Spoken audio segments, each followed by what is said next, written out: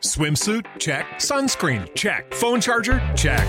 Don't forget to pack the 5-Hour Energy. It fits great in a pocket or carry-on, and the alert feeling will help you arrive ready for anything. Now get 20% off when you use code 5HETRAVEL at 5hourenergy.com.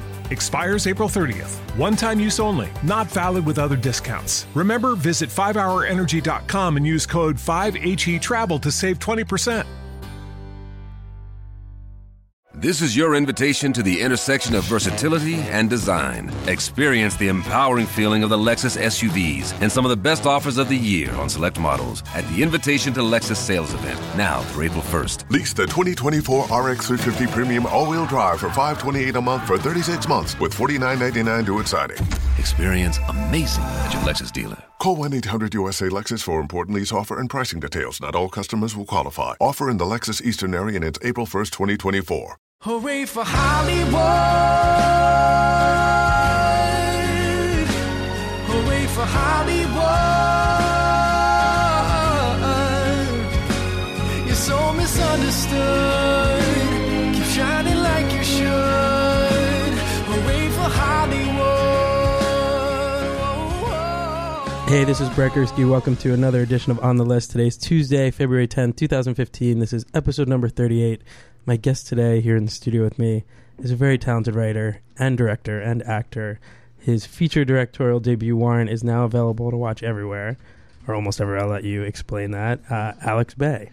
Hello. What's up? Brett, thanks for having me. How fun is this? It's great. I love it. I love that there's a show that you have, and it's awesome. A man of many talents. Right. I try to keep busy. I think you do. Yeah, you do well. This is going to be fun. You always say things like, let's have a good time. Let's have a great time. Let's have a great time. Yeah. So let's have a great time. I always say, might as well just have the best day of our lives thus far at any moment. Right. Yeah.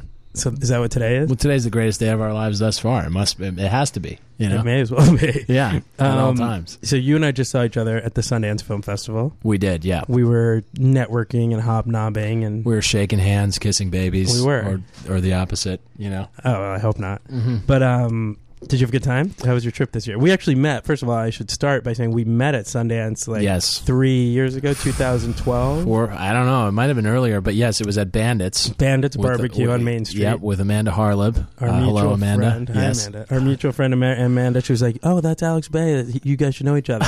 Brought you over, and we're still friends. And we were still friends, yeah. I popped on over for a few days. It was a great time, and had a couple of good meetings, and just saw a lot of good people, and it was fun. It was a lot of, I saw you up at the CAA party. That's right, yeah. No, that was a fun, interesting evening. I somehow found myself on the side stage with Diplo, with Evan Silverberg, Bo Swayze, and our boy JR from ICM, and I had an amazing time. Somehow found ourselves on the side stage, and then we were the guys bringing Diplo to the CAA party, right? I mean, it was sort of rowdy until 2 a.m. Diplo shows up. That thing, people were just moving furniture, and made a dance floor.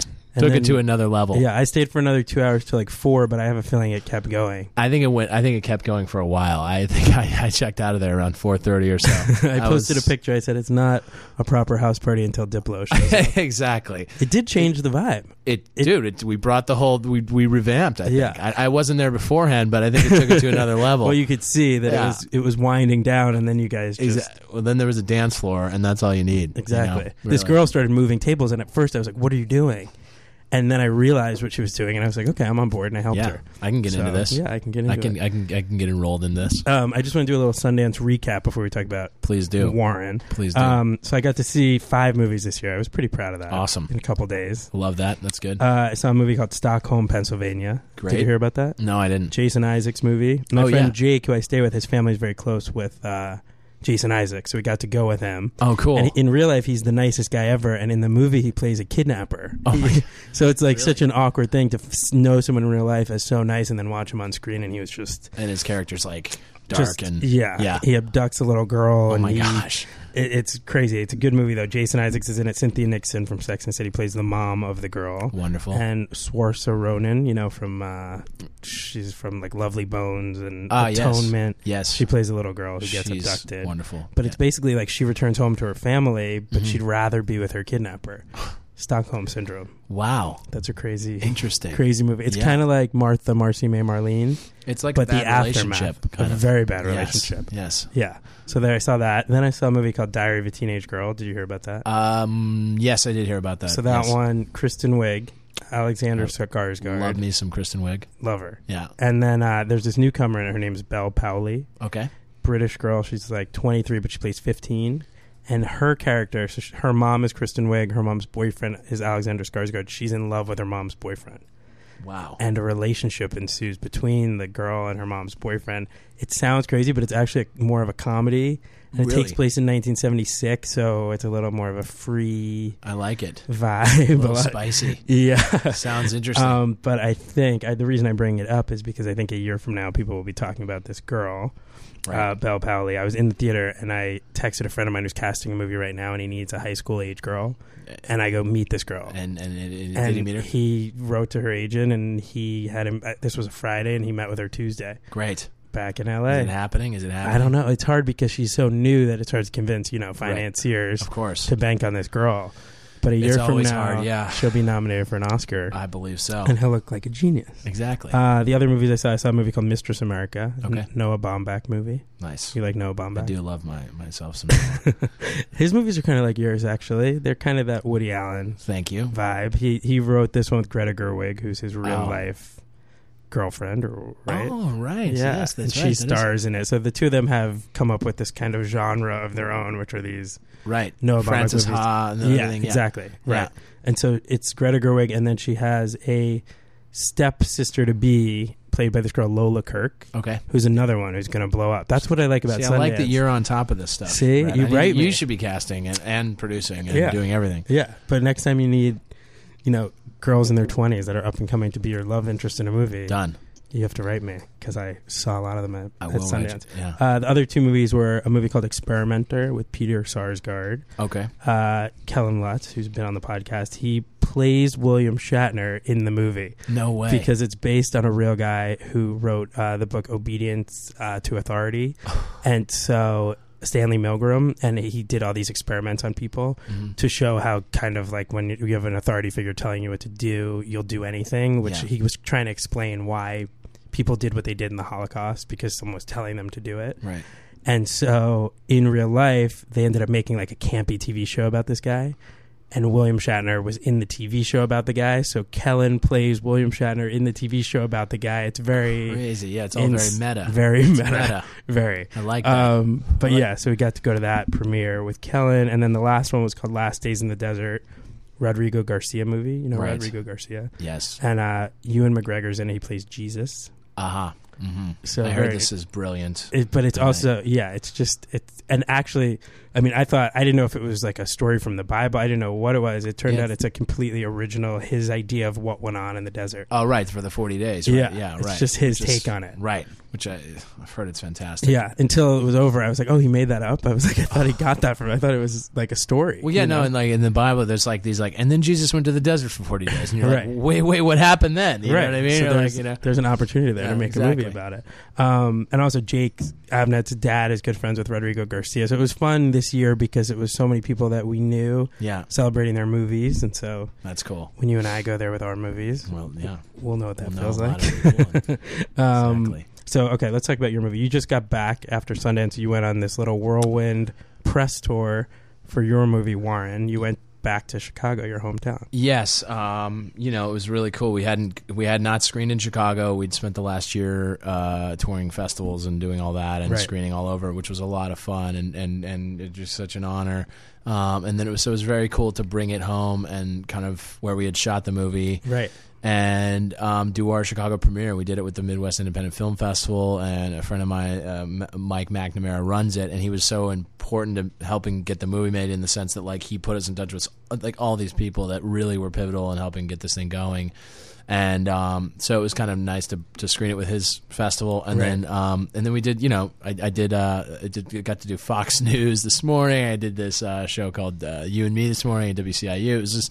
It it was cool. And then Bill Zwecker did a write-up, and the Tribune did a write-up. It was just... well, it's a hometown kid. Yeah, it was cool. Back. It was very, very cool. Did you get to invite friends that you grew up with? Yeah. There were some people there that I'd grown up with. Some of my second grade and like fourth grade teachers. You know, my teachers were there. My music teacher was there. My second grade teacher was there. It was like very interesting to have them there, and they were so supportive and loved it. And did anyone kind of say they always knew you'd be doing this kind of thing one day?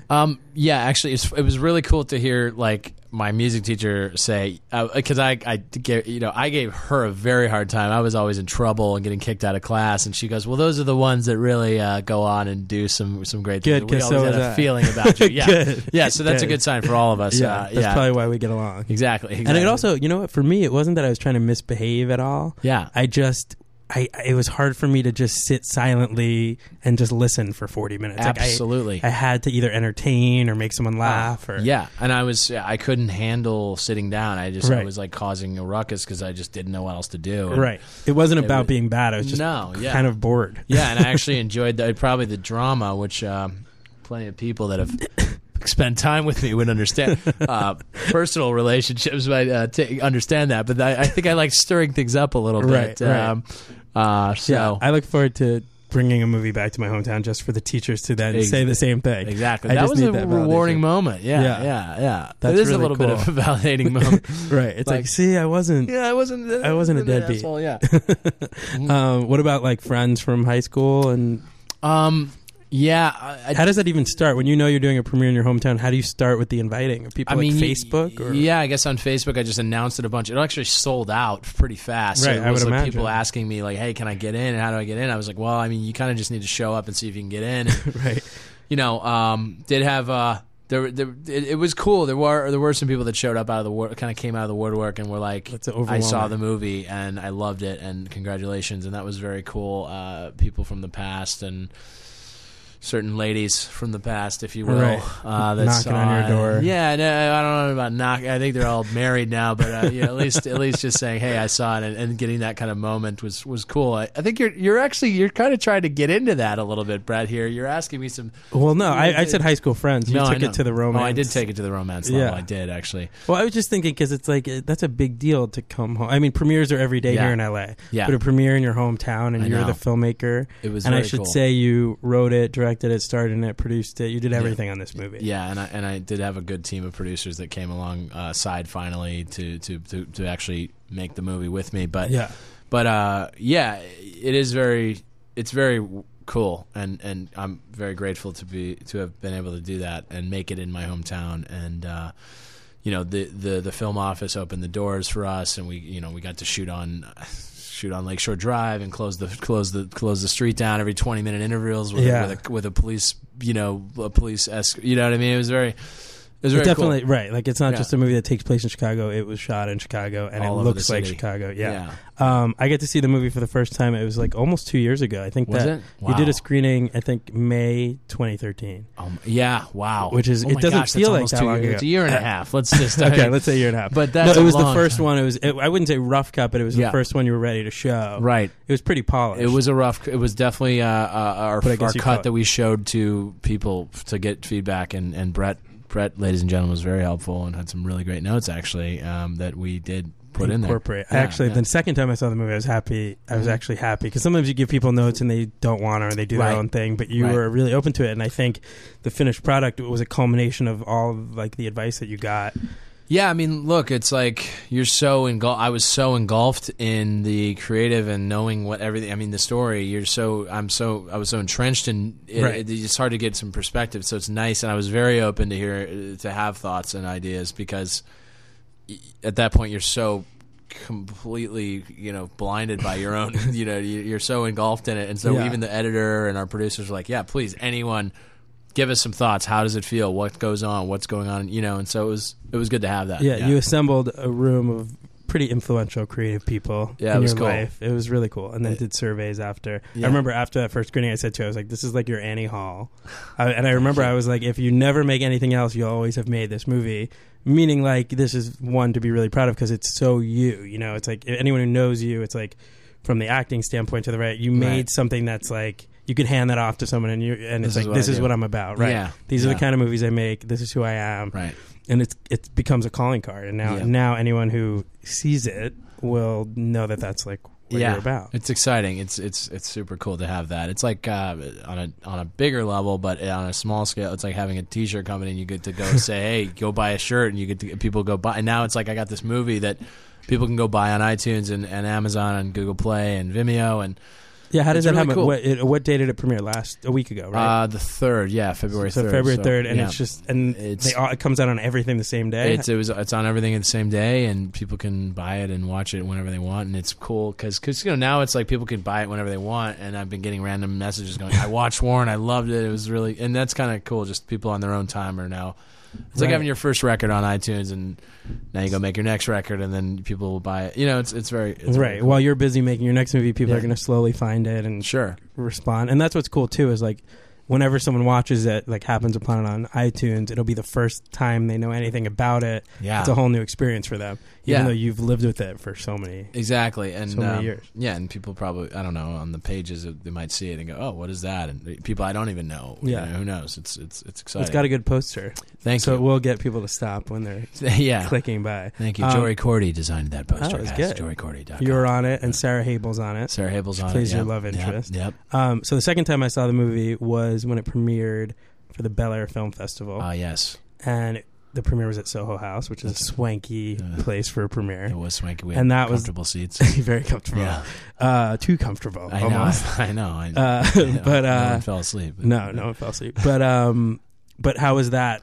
Like once it was at the film festival and Bel Air, and I know you did a bunch of other ones. What was that experience like? That was really cool. My sister and brother-in-law flew out for that. And, and got to hang around town for a few days and got to see them. And then, but it was really cool to screen it in L.A., Los Angeles, after being out here for so long and feeling like been talking about this movie for a while and having people come out and see it, and that was really great. I mean, that was cool. And then they were so generous to give me the Best Directing Award, which was very cool. That's right. And we won Best Gene Smart won Best Actress, and we also won Best Editing. And so, really, it was really cool to. And then Soho House is great, and so it was a fun time. Yeah, but I know what you mean. It's like that's probably the question you get the most out here when you're in this business, which is like, what are you working on? I know. And it's like, how many years can you say you're working on something until it comes out? I know. And then you just be like, okay, stop asking me. Yeah. Here's the link. Here you go. Yeah, exactly. And now it's cool to have that trailer. Just at least people can go see the trailer, and they're all,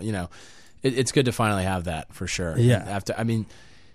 I came out here in 2007 with a short film called Sugar. Right. And then in the back pocket was Warren always, and I was working to get that made for so long. Yeah, so let's talk about the origin, because it all starts with the script. Right. You wrote the script, weren't you, back in 2007? Is that when you wrote it? No, I wrote it. I had the idea in 2003. Wow. And I was writing notes for 3 years from being on the road with a guy named Matt Wirtz in 2004, and getting to know all about the entertainment business, and then I moved back to Chicago in 2005 and did Second City and IO, Improv Olympic, and performed and did improv. And then I started, incorporating things and learning things and growing and doing my own thing and living life. And then 2006, I actually went on a run. I was like, please, God, give me the outline, and came back and wrote it for 2.5 hours, the outline. And then 2 weeks later, I don't know, it was just like a Friday. It was raining.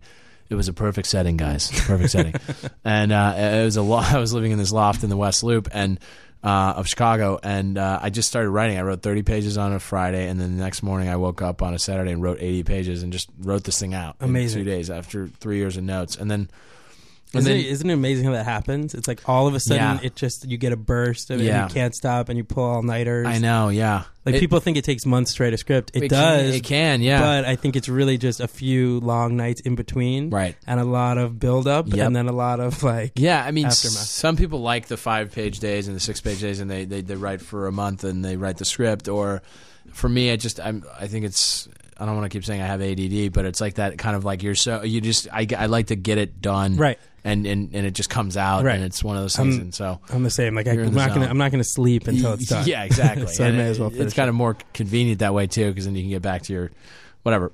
Writing takes time, and it takes work, and it's. So we're in those 2 days. Is that when most of the story that we end up seeing? Right. That's when it came out. That's when everything kind of was, when I wrote everything out. And your character you play the lead, Warren, he is actually in an improv group. Yeah. So that came from a real experience. Yeah, I was an improv troupe back in Chicago called the Rhythm Method, and we do musical improv. And funny. I did, all this growing up with the guys at Improv Olympic and doing. It just was one of those things. I made him an improviser because there's a lot of that, like floating around doing improv and then working at a coffee shop or doing some day job that you're not really passionate about. Have you ever had a day job like that or no? Thank God, not for a while, but in back in Kentucky or back even in high school, I've always my dad, everyone, my parents were like, you need to work. So I was a bagger at a grocery store. Oh wow! Then I worked at Blockbuster and was called Phone Boy because I was always on the phone, which is a little preview of my life now. Wow! Always on the phone. No, but and then I was at Starbucks, and then I was at Starbucks a lot, and I did work in coffee for a while, and so got it. So now the rant that happens in the movie makes a little more sense. It came from my bitter, like, don't have a job, I work at a coffee shop, and bitter at the people that make actual money and are adults, honestly. Right. So let's Warren's coming from a place of like, you guys are adults and I'm not yet, but I'm, figuring it out as I go. Right. And so I think that came from a place of like bitterness towards like what it actually takes to grow up. Right. And the character basically feels like he's stuck in a rut. Sure. And his parents are going through a divorce after many years. Yeah, of 5 years together. Of just prolonging it. Oh, right. Yeah, the divorce has been happening for 5 years. But they were together for many years up until that point. Mm-hmm. Your father's selling your childhood home. It's getting torn down. Yeah, he's getting torn down, but he's painting it. Yeah, he's painting it anyway. Anyway, and you run into your ex-girlfriend who's now engaged. I mean, a lot happens to this guy. Yeah, he has a lot to handle. He's dealing with a lot. Yeah, and she's now engaged, and there was old love there, and there's it's a story about him kind of coming to grips with what he needs to do with his life and not wanting to make the mistakes that his dad made or anyone else around him. Now, did any of that come from real life, or a lot of that was fiction? It's a bit embellished into a story. I made it into its own narrative. It's drawn from things, and my dad does actually tell a lot of stories about his time in Mexico. And he did always own. He still has an old Porsche, that's sitting in Tucson. But anyway, he did always have old Porsches growing up, and I always loved those cars. And the Porsche became became a symbol of freedom. Yeah, it's an important part of the movie. It's sitting in the garage. Exactly. It just became a vehicle to his freedom, so to speak. Literally. And, yeah, exactly. And it was, I created the story that Jack, his dad, played by John Hurd, who's fantastic in the movie, didn't ever use the car to do the thing he really wanted to do. Right. And so now he just held on to it. Yeah, and held on and sitting in the car collecting dust and sitting in the garage collecting dust. And now Warren gets to decide if he's going to do that or use the vehicle for something that he could do and become the man he wants to be. And get out of his town. Exactly, yeah. Which his dad never did. It's interesting how movies become like a patchwork of your life like that. Yeah. Like the Porsche is a real thing, and for sure. And you put it all in there and you just create this whole world. It is very interesting, and it's.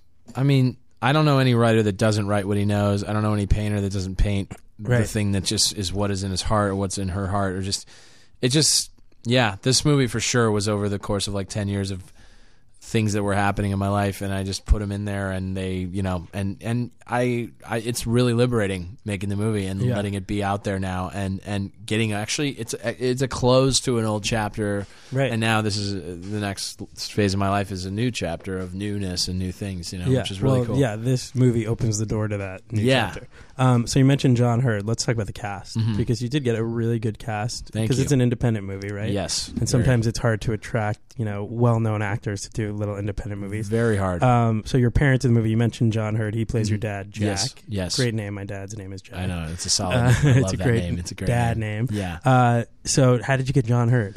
You sent him the script? Well, yeah. So, Dallas Saunier, who was my manager for a while and was a producer on the movie, Dallas read this in 2009 and flipped out and loved it. And over the course of the next few years, finally us sitting down in 2012, I mean, this is like 3 years of trying to get this thing going. People don't realize how long it takes. No, it takes a long time, plus all the years of the writing and everything.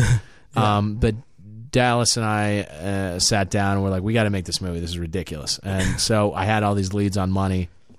finally, honestly, like it was just some blessing phone calls that came out of the blue that were like, I'll actually do this amount. And you're like, okay, that's going to get us going. And so this guy going, all right. And Mark Hanna coming in and producing with me. So was it cast contingent? Did they want certain actors? Or? No, actually, they just people believed in me and the script and the people involved, the team, and as a filmmaker. And I'd made these short films to try to actually offset that uncertainty as much as I can, which I recommend any filmmaker go and make shorts and just prove themselves through that method, unless they somehow get a magical golden ticket, which I don't know if that's coming, guys. But closed the money, and then we were in prep and now into casting. And Dallas was smart in saying we need to close the money before we're going to go cast this thing, which is fine, because a lot of movies they get attachments and then they just it just doesn't go. Right, you want to be able to tell the actor this is our start date. This is financed. Exactly. So that's what we needed to do with this. Yeah, we did this. So I had seen John Hurt obviously growing up in Big and Home Alone, and he's the dad in Home Alone. It was amazing. Love it. And then what really moved me for him was actually Brian Junn's movie Steel City, and he against Thomas Gyrie. Tom Gyrie? Yeah, right. Sounds right. Yeah, he's Smalls in Sandlot. Okay, right. And I know that's not it. That can't be his name. It is his name. Anyway, don't quote me. But anyway, he plays the father in Steel City, and man, John Hurt is so fantastic and so strong in that movie. And it just stuck with me, that performance. And so when we knew we were kind of dealing with our budget, and I said, well, let's go get John Hurt. And we went to his manager. Dallas went to his manager, and he read it and loved it. Wow. And he called me while I was at a Bears game. He was your first choice. My first choice, yeah. He called me while I was at a Bears game. And he said, Alex, it's John Hurt. And I was like, oh, gosh. We're watching the Bears game in Chicago. And he goes, I love your movie. And I was like, well, thank you. This is amazing. And he said, I want to do it. And so, that'd be a great moment to see you sitting in the stadium of a Bears game getting the phone call. On a phone call with John Hurt. It's a good thing you picked up. Yeah, exactly. I know. So what did you have John Hurt in your caller ID, or what did that look like? No, you just picked up an unknown number? Because I usually don't pick up unknown numbers. I think what's interesting is that I met John Hurt at the Beverly Hills Hotel in like 2007 or 2008 at an Oscar party with David Dastmalchian, star of Prisoners, who's a good dear friend of mine, old friend, and his career is going great. But Dave and I used to bounce around to these Oscar parties, as Brett knows, who's the gatekeeper on a lot of them. And we met John randomly, and I knew him from Steel City, obviously from the other movies, big movies, Home Alone and Big, but I wonder if I think he did. I think I still had his number. Anyway, he called and I said, "Of course, I love it. I can't wait." And then I love that he was your first choice too. Yeah, it's awesome. You knew what you wanted. You visualized it. You made it happen. Exactly. And then so he was the first attachment. He was besides you, right? He was the first, and then we got and then Jean Smart was. She's a great actress. I love Jean Smart. Everyone I love you, Jean. I miss you. I want to see you soon. She plays your mom. She plays my mom, Claire. She's lovely. Like Claire. you said, she won Best Actress for this at the Bel Air Film Festival. Pretty Jean good. actually lives right around here. She does. Go find her. Okay. But her over. And so Jean was just she was just like she was also my first choice for this mother. Amazing. And she's such a pro. She is a pro. Like, I feel like she doesn't require that many takes. Dude, she's amazing. She gets the set and she's totally prepared. She knows the tone. She is this character. She was this, so we went to her. Scott Henderson, her agent William Morris, passed on the script and passed the script along to her, and she loved it. And she called me and also was totally excited about it, and was like, Alex, I got to tell you, the script made me cry. And I was like, what? That's the best. Yeah, and so that was really cool. And to have these actors that have read so many scripts and been around for so long and are so experienced and seasoned to read your material and actually want to do it is very flattering. And I think it also works the other way too, that for them to find out that they're your first choice and you wrote it with them in mind. I mean, there are so many actors out there and they know that can play your mom and dad. So I think to them, part of them is like, wow, that's an honor that you want me to play this role. It's very cool. So it works both ways. Yeah, so that was really cool. And so now you have your parents cast and now your love interest. This is very important. So this was very important. Orion Williams, the producer of a movie called Control and Big Sur and some other movies, is... I've met him with you. He's a good man. He's a good friend, and he came on board, and he was the guy who helped with meeting a lot of actresses, and that must have been fun. It was a lot of fun. It's tough meeting beautiful women and actresses. But we sat. How many girls did you meet? Yeah, we met quite a few actually. 200 girls. 200 ladies, and it was really tough. No, we actually probably met about a lot, 30 or 40. Wow. I just couldn't find the role. I loved all. They were all lovely.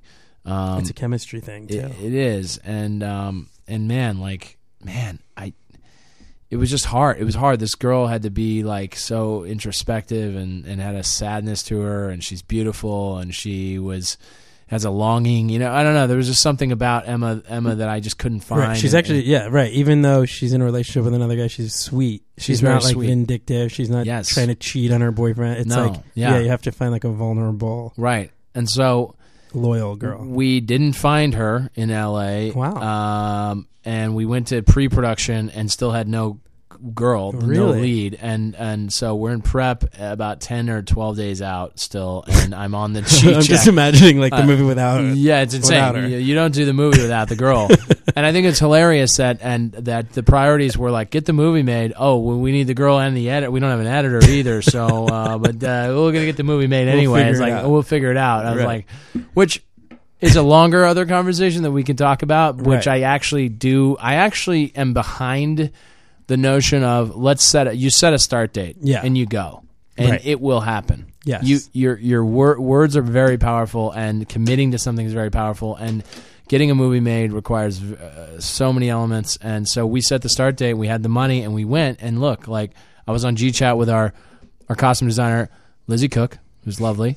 And Lizzie and I were chatting. I was like, "Hey, we still don't have the girl." And she's like, "Well, she was on downstairs at we were set up at a studio in Chicago, and they were shooting Underemployed, MTV's Underemployed downstairs." Yes.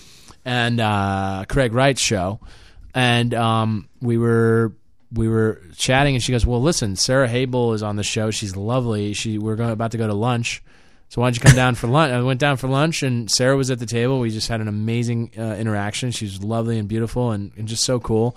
That's really cool. And I met her, and she was perfect, and she read the script immediately. She said, "I want to do your movie." And I was like, "Well, you've never read my movie." And she goes, "Well, I want to do it anyway." I was like, "Well, you need to read the script." So I sent her the script, and she flipped out, and she called me, and she loved it. And then we cast her in the movie, and she's just super cool. There's a lesson there, too, is in that you didn't settle. You knew you hadn't found her yet. Yeah, exactly. Because you easily could have just picked one of the 40 girls from L.A. and done it, but you wouldn't have been happy. And she is, she does live in L.A., but we found her in Chicago, which is so interesting. I mean, I have a buddy who did not want to leave L.A., and his wife had to go back for some family stuff, and he's a director, and he was, he's like, "I don't want to leave L.A., and he went back to L.A. and went to a Christmas party in Texas, and the guy he met financed his movie. And it's like one of those things where you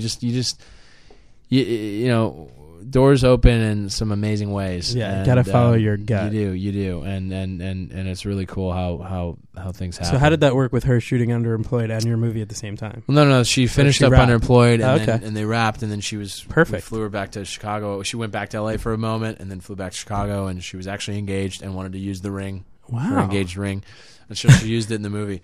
And is she still engaged? She's married now and has a kid.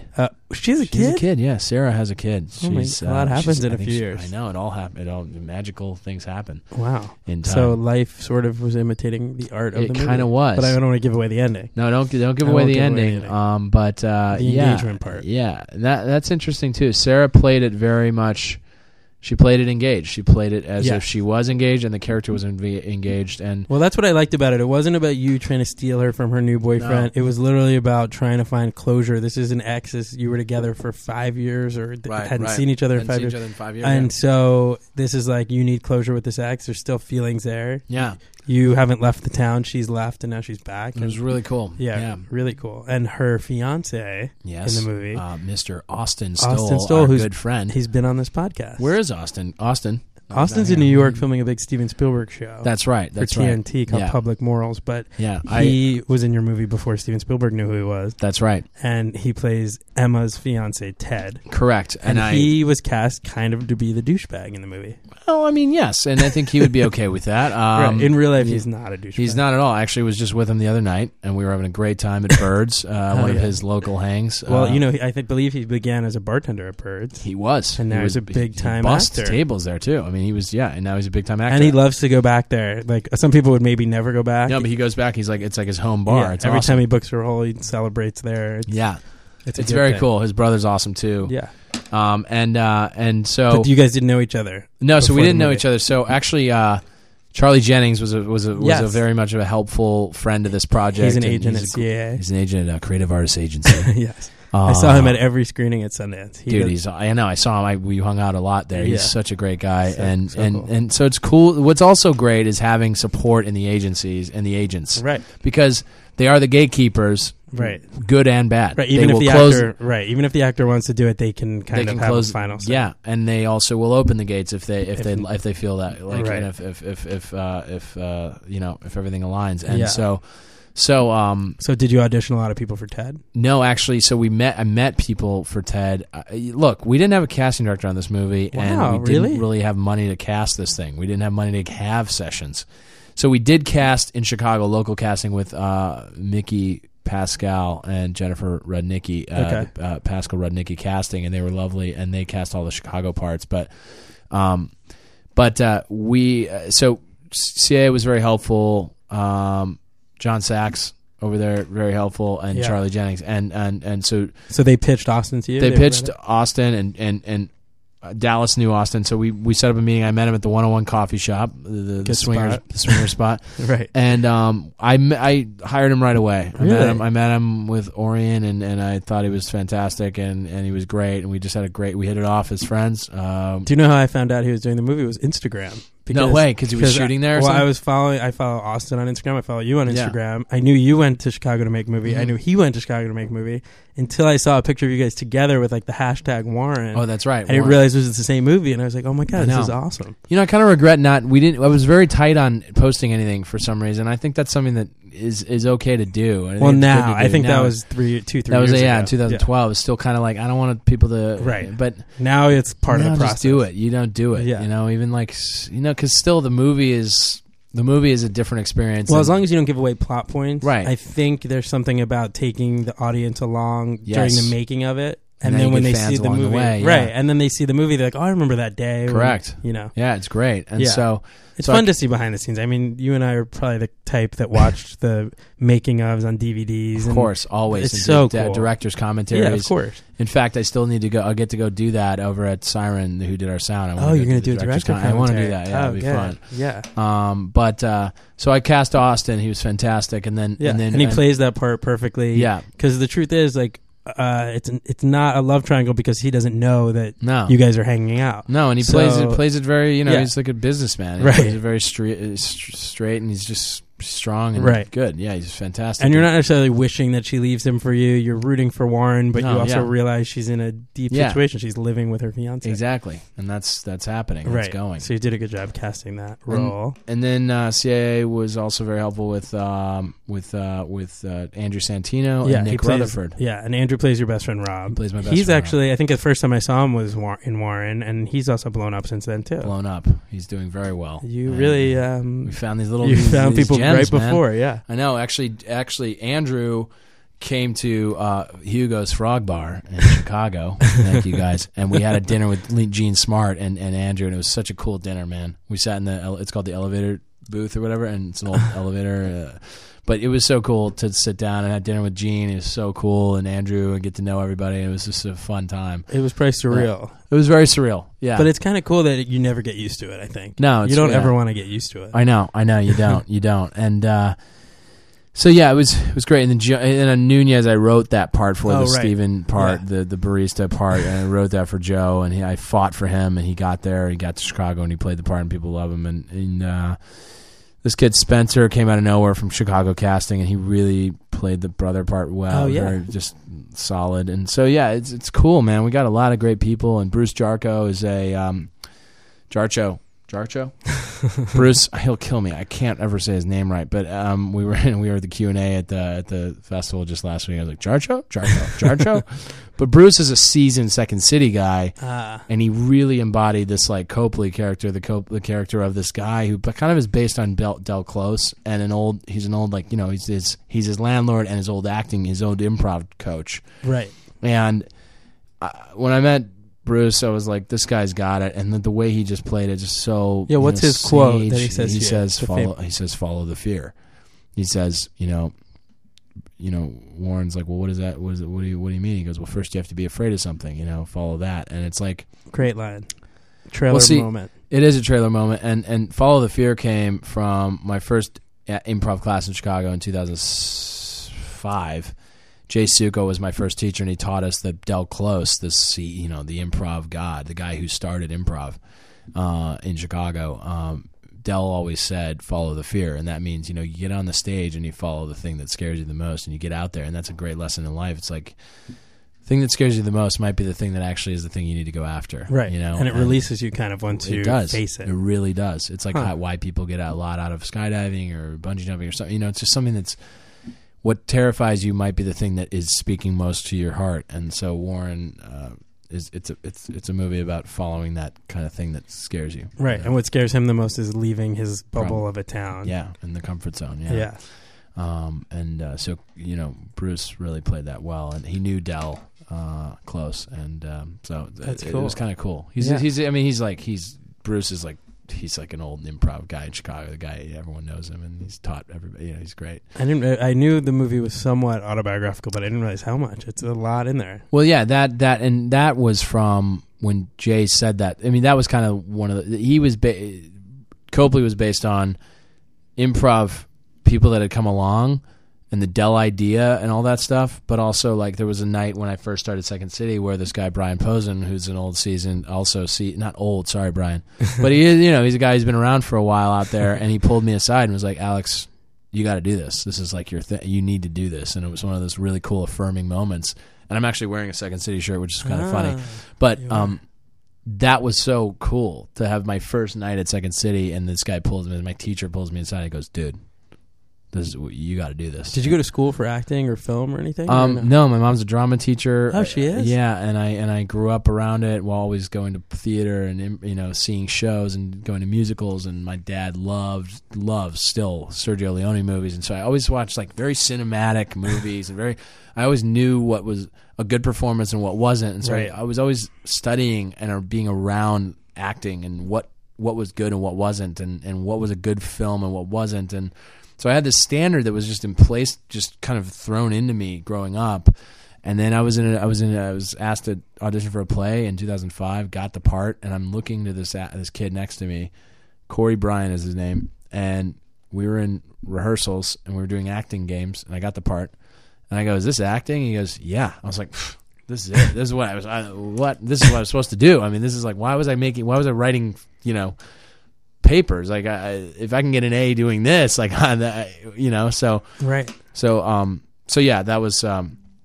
So then I said, I'm doing this full on. So I went back to Chicago and studied at the greatest places you can study, which is Second City and Improv Olympic. And did you ever take one of your mom's classes, or you can't do that? No, I always would go visit and would see the classes, right. And so that was something early on. Yeah. I always was watching theater classes, and so then I did Piven Theater also. Jeremy Piven's parents have a theater there, right? And really, it was great. It was really cool. So how psyched are your parents about this? They are psyched. They're very supportive. They've always been so supportive, like, to a place of, like, they've always just kind of trusted. Well, it seems like they instilled it in you, so they created this monster. They've created this problem, yeah. Right. Exactly. So, you know, they are part of my inspiration for sure. Yeah. You know. So when you first came out to LA, was it to be an actor solely, or did you always know you wanted to kind of do it all? Or what was the original Well, plan? It's funny. I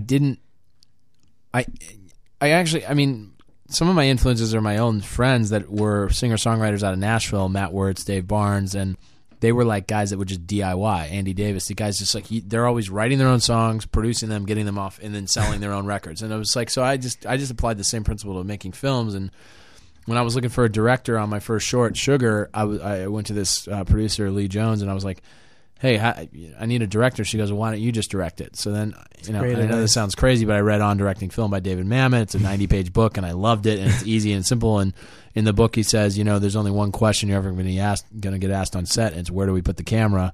And the answer is over there. Right. And if you know where over there is, then you're a director. But so I always knew where over there was, and I always could envision a scene. And so I started directing, and then I was always acting in the things I made. And so I came out to L.A., and I played it as I think I was just looking. I was getting acting jobs first. Right. I read it's on here. Oh, there's a few. Yes, there's a TV show called Get a Clue. Was that the first thing? Get a Clue. Oh my gosh. Yeah, I haven't seen that in so long. There was like a web series for a long time ago. I don't know what even happened with that. I don't know. Also, you did CSI Miami. I did it. I did an episode. I think that's a rite of passage. Every actor I think that's been on here has done one of the three. That's right. That's right. Actually, I'm thankful for that, and that was pretty funny. That was crazy doing that show, but yeah, then I don't know. But what did it feel like on set when you weren't in control, when you're just the actor? I love like all that stuff, but being just an actor on a set is great, and it's lovely because you get to focus on the lines and the part and the moments, and you're not worried about all production and the DP. But I feel like you're kind of somebody who should be doing all of it. I love doing all of it. Yeah, and it actually works for my mind because I don't know. It's one of those things. I get it. I don't know. I like doing it. It's like, okay, so we dealt with where camera goes. Now I get to deal with this, and now I'm about to go learn my lines and go on a set. Well, also, it's like you wrote the lines. Yeah, so you already know that. Right. And I always say, like, if you can write something, you've sort of directed it in your head by putting it down on the page. Right. So that part should be seamless, but I guess not for everybody. No, some people don't have the personality actually to direct what they've written. Well, people also don't understand what preparation means, which is just the directing is all preparation. It's only preparation. I mean, you get to set and the thing should be directed already in a sense of like you've gone and met with the DP and the AD over and over and over again. You've gone to location over and over again. You know the overhead schematic. You know where the camera's going. You get to set and you know where the camera is. You're going to block it with the actors, and then you're going to figure out a little bit of variations there. And so by the time you're on set, this thing, you know where you're putting the camera, right? And now it's about performances, and so a lot of it beforehand is hiring a good DP that helps make you look good. And your only concern once you're in the moment should be like helping the actor get the performance. Yeah. And as any great director will say, directing is 90% casting. So. You've hired actors that you know are going to deliver, and you're not going to be talking to them for long amounts of time and over and over and over again. If you have to talk to an actor too much, you're in trouble. Did you have a lot of time, like to do a lot of takes? No, we shot for 15 days in Chicago. 15? Yeah, it's nuts. How many pages was the script? I think we were at 89 at that point. I lost a lot of pages. 104 down to 89, and then 15 days. Yeah, you're hiring actors that know what they're doing. And they come to set, and they're not going to be, So I do like 3 to 7 takes usually, and sometimes I'll go up to 10. But that's I like to just get this thing. You get it out there, and you're not. Perfectionism can be a hindrance. So sometimes it's nice when it's not perfect. It's good it's when people speak perfect, right? When people speak in a normal way, if they stumble, that's really what life is. I know, you don't want it to be too polished, and I love capturing that. Yeah, exactly. So the movie does feel real. Thank you. So the 15 days probably helped. It did, yeah. No, and the budget and the days and the amount you have informs the aesthetic, and so it informs how this thing's gonna. It's kind of like having only instead of a 20 by 20 canvas, you have a 4 by 4 canvas, and you get to go make that 4 by 4 amazing rather than a 20 by. You have all this room and the space, and sometimes you have too much, and you don't. Did you sleep for 15 days, or were you just? I wouldn't have been able to sleep. I don't think. Actually, Vale Romain was our line producer, and she's fantastic.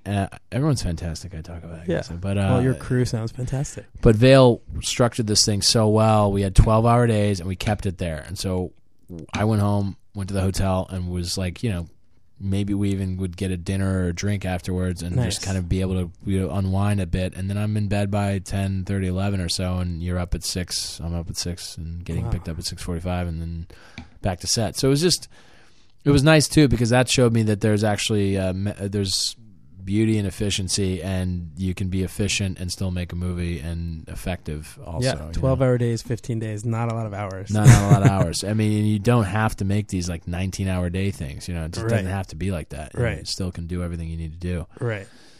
It all informs everything anyway. So if you only get 12 hours, you're going to do the best you can. And do you think you'll always write movies that are more like human stories where people are talking as opposed to like car chases and buildings exploding? Do you know what I mean? Like, do you think you'll always kind of be what's like a smaller budget typewriter?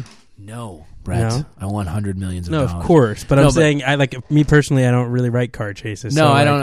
I that mean, takes up a lot of time. Yeah, it does. I love personal stories. I love interactions. I went to college for communication and philosophy, so I always was like interested in the philosophy of communication and how people interact. And where'd you go to school? I went to University of Kentucky in right. Lexington, and was in the communication and philosophy department there. Nice. And I always loved, I love contemplating and interpersonal dynamics, and so that plus action is actually pretty interesting, and like, that plus space is interesting. All that stuff can be interesting. It just depends on the script and like what speaks to me and what I'm passionate about. And so yes, I mean, because there's like the whole Richard Linklater, his movies are very like for very years human and just conversations. Correct. And I like that. I mean, I love that, and I love that. I think that's a strength that I think that's one of my things that I love like dialogue. Real comedy, comedy that comes out of situations. And right. So yeah, the next projects I've been writing are all very personal and funny and ridiculous, and it's all about interpersonal like ridiculousness basically. Yeah. What's the next one? Can you talk about it yet or no? Well, it is listed, so I can't talk about too much, but it is called The Next Darling, right. and it's based. I'll just say that it's based off my short films Coffees and Babe. Right. You can find on Vimeo. Yeah, wait, let's talk about your short films because they are online. People can watch them freely. Yeah, Coffees was actually staff picked by Vimeo. And I've seen Coffees. I've seen Coffees and I've seen Sugar. Yeah, you haven't seen Babe. Babe's I don't know. Babe's a black and white whichever movie. ones you showed me. Oh, right. I saw. Babe's a black and white movie with Levin Rambin. Oh, right. Our friend who's actually going to be in, I think, True Detective. I don't know if that's she is. yet. Yeah, she talked about it. So that's okay. So with Rachel McAdams, right? I believe they are maybe playing sisters or something. So cool. Yeah, it's pretty cool. So proud of her. That's so awesome. Yeah, I just watched a movie with her in it, 2 Night Stand with Miles Teller and Annalee Tipton. Oh, was Levin in there? Yeah, she's in there. Good. Congratulations, Levin. Yeah. And Hunger Games. And Hunger. It was a small movie called Hunger Games. Yeah. And so Levin was in Babe, and that's a movie about. God, that's so funny because I did just meet up with the girl that I wrote Babe about today for coffee, which is kind of hilarious. It's so coffee, weird. Babe. Yeah, it's all the same thing. So, so Babe is about a couple that's having a late lunch, and it kind of the last moments of this lunch, and it's been going for the whole afternoon. Essentially, it's one of those like long conversations, right. And you it's don't the know end how of to that. end it. Right. Yeah, and it's a story about how this guy Mikey takes Babe back from the girl. It's like the moment that you realize that Babe's no longer this going to be used in the relationship anymore. Babe gets to come back, go back into your little pocket, and then you save it for the next one. Wow. So that's The Next Darling. That's The Next Darling is about the finding about basically the conversation of what it's about. The conversation of finding the next darling, becoming the next darling. Right. The old Hemingway idea of kill your darlings, or the idea that a new darling will come along. Please don't kill your darlings, but theoretically, the idea that like freeing yourself up to find the new person, and what that requires of a man to become a man, which is about Mikey's journey of becoming a man, essentially. And are you going to play the lead again, or no? That's a conversation that's happening at the moment. Right. They're like, we love you, but Jake Gyllenhaal's interested. Yeah, exactly. So if Jake wants to do it, let's have let's talk about that. Right. And that's something that's going on right now. We're figuring that out. Cool. But you're definitely directing it. Correct. And yeah, you wrote it. Wrote it, directed. I'm producing with Orion Williams, who produced Warren and Control. Yes. And then Coffees was about.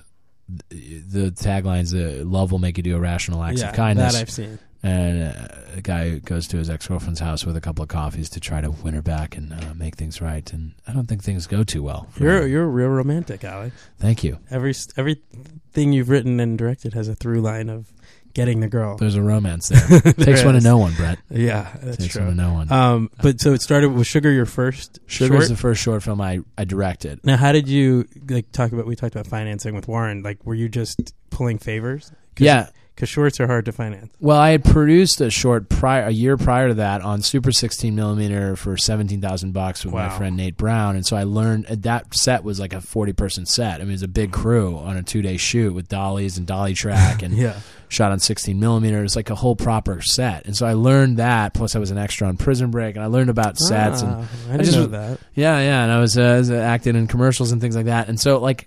I just observed sets, and then I brought that, and someone came to me with like $2,500. A guy named Jeff Plitt came to me with $2,500. Out of dumb luck, I only knew the best DP in Chicago, essentially Pete Biaggi. So I didn't know like film school kids. I was just like, hey, you're a DP. You must want to shoot this short. So I sent him the short. He loved it. He said, I'll give you a notch on your belt. He was kind of hard to get a hold of. Wow. And Pete Biaggi shot my first short film. He was actually the guy in Project Greenlight, which you probably wouldn't want me to bring up, but he was the guy in Project Greenlight, the first one, where he, whatever. There's anything. But I definitely was a watcher of Project Greenlight. And so Pete shot it, and then we somehow came up with $13,500 to go make that short, and shot it in 2 days. And man, I mean, I had huge. So Sugar was shot in Chicago. Chicago in April 29th and 30th of 2007. Right, it came out in 2008. It came out in 2008. According to your list, toured the festivals.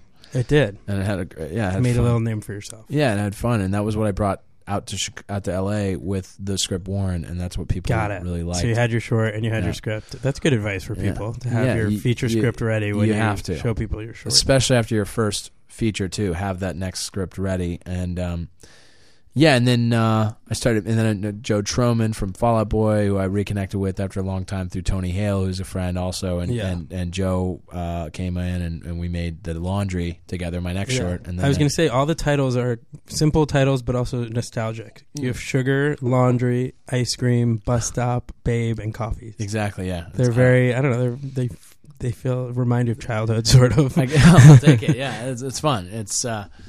So yeah, I don't know. Simple thoughts, simple notions. Yeah, and just kind of making them. And I always say, like, make a short that's simple and quick in 3 to 5 or 7 minutes, and go make that and do that well. And now, which ones did you show when you were shopping Warren around? I've always. I mean, they've shown them all. I mean, people saw all of them, and I kind of like don't tell the labels, but I mean, we just put whatever music I wanted to, and I always love nostalgic old music and old time music. So. Dean Martin and Nat King Cole and things like that. We don't sell the shorts. I was going to say, you're not making money off of them. No, they're just free online. And so people saw those and knew that I could put together a movie through that, which was, again, it's like constantly trying to constantly conquering the catch-22. You can't make a feature unless you directed a feature, but you can't make a feature without directing. So right. So yeah, I like it. Yeah, man. That's good stuff. So Warren's out now. Finally, it is. Did it also got a little theatrical, or just at the festivals? We just did the festivals, and we just. So it's nice because now people can just watch it in the comfort of their own home. Exactly. Yeah. Which I feel like people are doing. The interview. If the interview taught us anything, it's that people will pay to watch it at home. Exactly. It costs a lot to go to the theater. I know it does, and it's a lot of people, but still something people want to do, and so that's cool that still exists, and people go to watch a movie. Yeah, well, you've gotten to see it on the big screen, thankfully. Yeah, that's the beauty of the festivals. Yeah, exactly. So people came out and watched it, and now people can watch it on their online. It's called Warren, WARREN.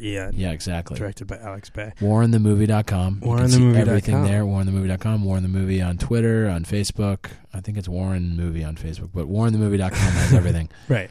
Yeah, we're on all of it. It's fun. Are you starting to notice tweets and out of nowhere? I guess they'll just start rolling in. It's cool. It's just people come out of nowhere. And as your cast blows up and as their followings grow, people keep discovering it. Exactly. It's cool. Yeah. So now it's out to the world. You can move on to your next project. That's right. And we still value our little children. The children, Warren, my child, my first child. It is like a kid. It is like a kid. You gave birth to it, and it's out there in the world. Yeah, I don't know if I should say this, but I was like, I'm either going to name my first son Warren or my first movie. So, well, why did you choose the name Warren? Well, Brett, This is going to sound funny, but my middle name is Warren. Okay. Listen, Alexander. I've named characters Jared, which is my middle name. Yeah, mine as well. It well. makes it easier. It does. Alexander Warren Bay, and Warren I've always loved. It's a great name. It's a family name. Solid and name. I never used it for anything. And I'm Alex Bay, and Alex Bay is short, and Alexander Warren Bay is like a presidential name. So very presidential. So I was like, well, I guess an old writer from the 1800s maybe. Right. So I didn't really use any of those. I'm not doing that. So I thought, okay, let's put this in there, and it's cool. I mean, it's a good writer trick to use your middle name because it's kind of, you can write an alter ego, and all characters that we create have a little bit of ourselves in them. So exactly, that's a fun fact. It is a fun fact. My friend Muzz in Chicago is like, you write from your shadow, the Jungian shadow. I'm like, what are you talking about? Okay, all right. Was there ever talk about giving it like a romantic comedy type title, or no? You were able to keep Warren. I never found one. I mean, the other thought was like Earth to Warren, or like, actually, you know what? That sounds like a sci-fi movie. I shouldn't even say this on any kind of show, but you can say it here. Well, the first title was called The Etiquette of Divorce. Really? Yeah, which was because the parents are getting divorced, right? Which just was too dramatic, and right, dude. Oh my god, the first draft was like they were living in New York, and like she came home and made out with the neighbor, and like Warren. I don't know. It just is like a darker, dramatic, darker, and then there was a whole title sequence of him moving back to Chicago, and 5 years went by, and I don't know. Kind of that sounds fun, actually. Maybe that could be your next one. That could be the next one, but there could be a Warren sequel. Yeah, Etiquette of Divorce was the name of our first improv troupe that we did at Improv Olympic in Chicago with my old IO people, the Etiquette of Divorce, and we used to do, hey, we are the Etiquette of Divorce. I don't know. Anyway, so Warren, I never found another name. We tried, we figured, it just never. I don't know. In the conversation of the W, meaning the later in the alphabet, and like video on demand, and now I don't think it matters. No. I think they're just listed all over the place now. Yeah, it's everywhere. The cataloging, I guess, is what it's called, right? Or what is it called? I don't know. Yeah, foldering? It's definitely not alphabetized. I don't know. So I don't know. I'm learning things and having a great time. Yeah, and it is being fun. The greatest day of our lives thus far. Thus far, and you're doing a lot of publicity, which is nice. It's a good so feeling. Cool. Yeah, it's fun. Really cool. It's really fun.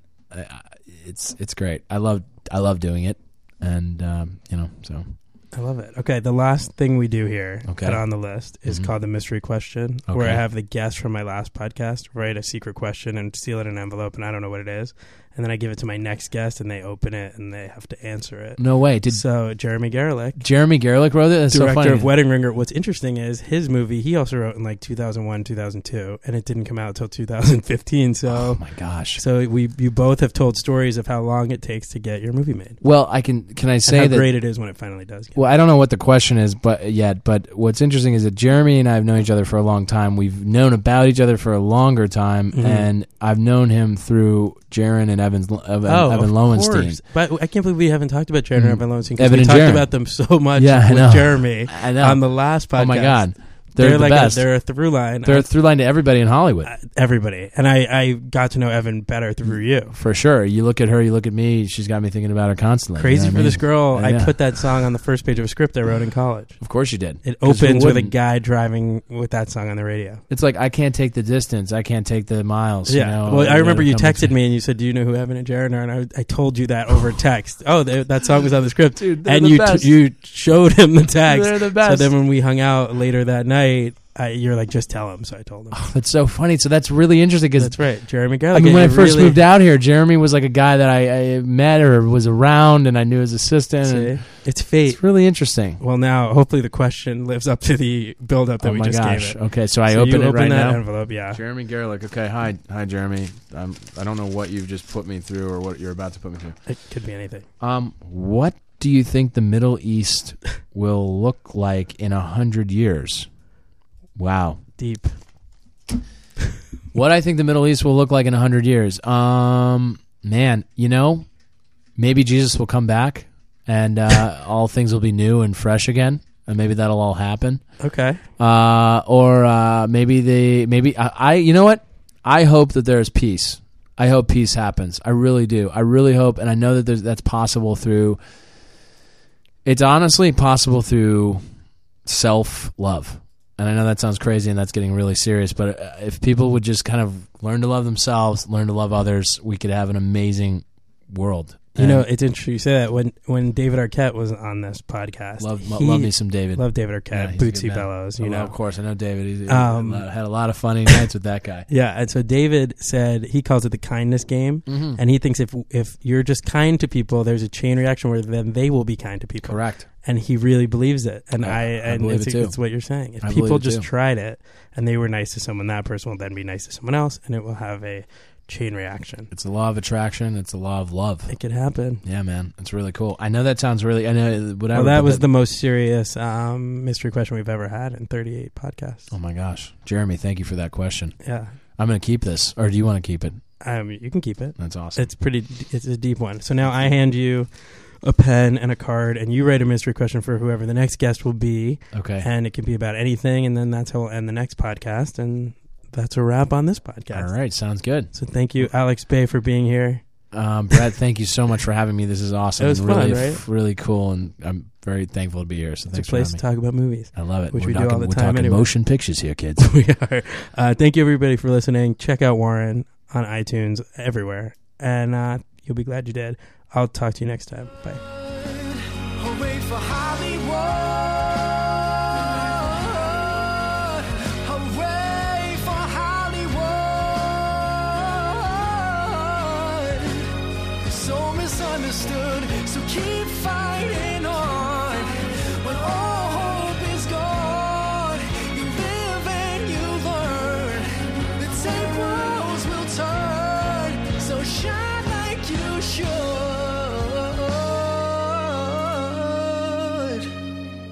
Hooray for Hollywood. Hooray for Hollywood. Thank you for listening to Believe. You can show support to your host by subscribing to the show and giving us a 5-star rating on your preferred platform. Check us out at Believe.com and search for BLEAV on YouTube. This is your invitation to the intersection of versatility and design. Experience the empowering feeling of the Lexus SUVs and some of the best offers of the year on select models at the Invitation to Lexus sales event, now through April 1st. Lease the 2024 RX 350 Premium All-Wheel Drive for $528 a month for 36 months with $49.99 due at signing. Experience amazing at your Lexus dealer. Call 1-800-USA-LEXUS for important lease offer and pricing details. Not all customers will qualify. Offer in the Lexus Eastern area and it's April 1st, 2024.